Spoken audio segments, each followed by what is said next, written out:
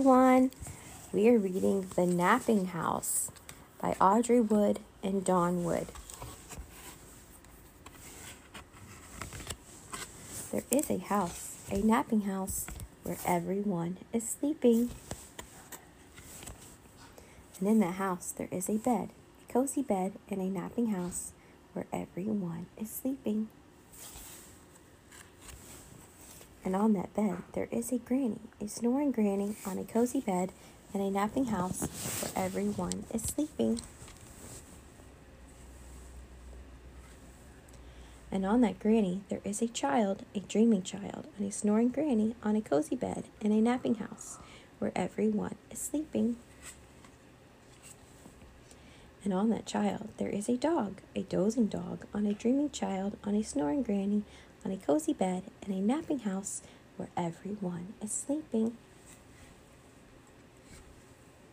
And on that dog there is a cat, a snoozing cat, on a dozing dog, on a dreaming child, on a snoring granny, on a cozy bed in a napping house where everyone is sleeping.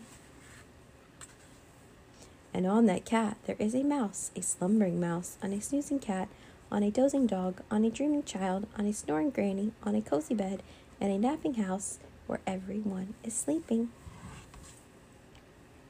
And on that mouse there is a flea. Can it be a wakeful flea?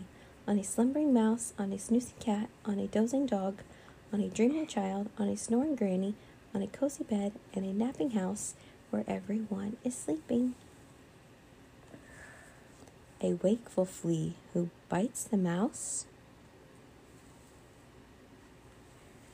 who scares the cat, who claws the dog, who thumps the child, who bumps the granny, who breaks the bed. In the napping house where no one now is sleeping.